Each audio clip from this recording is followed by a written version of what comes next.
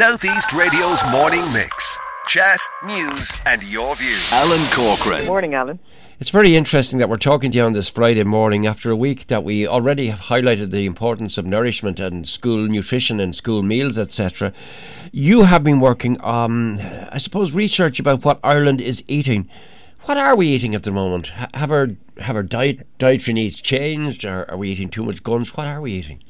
Well, I think no great surprise. I mean, we could definitely do a lot better in terms of increasing some of the plant foods and the fruit and veg and the whole grains. And we could probably cut back a little bit on the biscuits and the cakes and things like that, which is no great surprise. But what we've been looking at is what people think about sustainable eating and what they might be doing in terms of, eating more sustainably, but also really highlighting a lot of the confusion that is out there about it. And we've looked at some research recently that about 84% of people are making changes to be more sustainable. But when people talk about a plant-based diet, there seems to be this huge confusion. And some people think you need to cut out absolutely any sort of animal foods like fish or dairy. Whereas actually we know that plant-based just means eating a little bit more plant food without necessarily having to cut out everything. Right, it's very interesting because when I was speaking to Ray Nangle from Fresh Today during the week, we talked about lentils and maybe supplementing lentils with mince and also it gives the same sort of effect, but nutritionally it actually improves meals. So can you talk about some of the plant-based foods that you would highly recommend?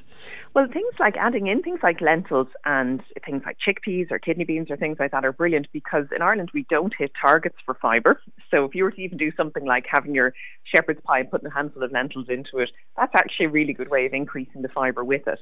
But one of the things that we do find when we talk about, saying about maybe reducing meat or dairy, is there's lots of people out there actually don't hit their nutrient targets for things like calcium.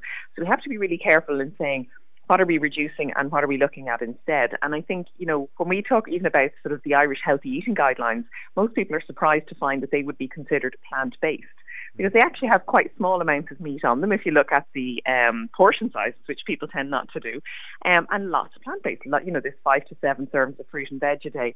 And I think sometimes we can talk about what adding in. So like you're saying, put lentils into things. We can do more meals that are based on beans and lentils. But I think what puts people off sometimes is the idea that they might have to cut out all of their meat or all of their dairy. And you don't need to do that. We can make lovely changes sort of from an environmental point of view by even doing things like, less food waste. If we're throwing less food away, we're wasting, and that's going to be really important. But also, even looking at the amount of treat foods that we eat, because we talk about kind of carbon dioxide coming out from different foods, but treat foods don't provide us with any good nutrition. And we could reduce them and be really quite healthy and make, there's so many different ways to look at it. Yeah. Some people, how do you describe them? Omnivores, is it? They eat meat, fish and dairy. Well, I think omnivore is pretty much everyone in Ireland. And then you have people who might be vegetarian or, I have to say some people you're an omnivore, they actually would just look at you blankly. So we know that most people in Ireland do eat a mix. They will have, fruits and veg and things like that, but will also have, their meat and they will also include their dairy. So that's kind of most people. But I think most people would be surprised to know that that's what their diet is actually called, as an omnivorous diet. Yeah. Can we look at dairy for the moment? Because I'm told that economically looking at nutrient availability per price of serving, milk is one of the most affordable sources of nutrition. Well, it's a really good one. The big one is calcium. And although we can get calcium in other foods, it is a little more difficult to do it. And how it's absorbed can be a little bit different as well. Now, it absolutely can be done. And plenty of people on a fully plant-based diet can hit targets. But we do see issues with it. And, particularly need calcium for healthy bones. We need it for growth in children. And we need it as we get older. But, we'll absorb, a good chunk of the calcium out of milk. If you look at some other sources, even if there's good levels of calcium in them, we don't absorb them nearly so well. So it's something to be cautious. I mean, we do need to look at sustainability of our diet, but we also need to make sure we maintain really good nutrition as well. And what else would you recommend then? Because we've looked at a couple of them now and we've looked at dairy. What would you specifically recommend on this Friday morning? Well, I would say if people are thinking about sustainable eating, don't panic and think you have to cut out all your favourite foods.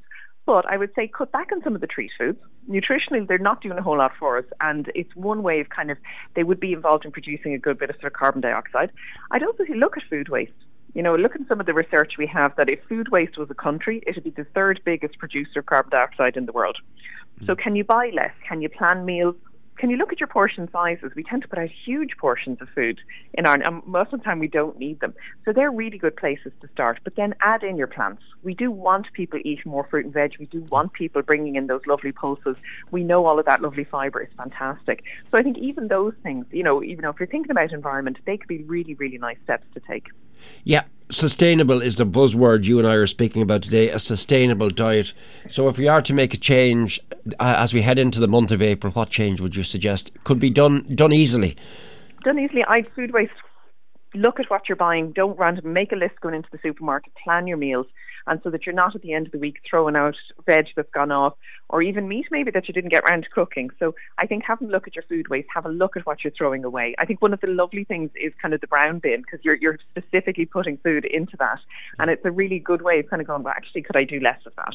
And is it, we talked a lot about dairy, we talked about the qualities and importance of milk, Sarah. So is it a case of just having a glass of milk a day maybe, or maybe 2 glasses of milk? Well, the recommendations in Ireland are to have 3 servings of dairy a day, and that's to make sure that we hit our targets for calcium. So that would be 1 glass of milk, or if you put milk over breakfast cereal, or all the milky coffees, your cappuccinos and your lattes, they're brilliant for getting that milk in. And then we also would look at yogurt. So a pot of yogurt would be a serving, or about 30 grams of cheese, which if you stuck your 2 thumbs together is about that size. Right. And that's what we'd be talking about, just to make sure we hit our calcium targets. And the other really important nutrient in dairy, which I find most people don't know about, is iodine. And we don't get iodine in a whole lot of foods in Ireland. And actually dairy is the major place for iodine. And iodine is really important for a healthy thyroid, and it's very important for brain development during pregnancy and early childhood.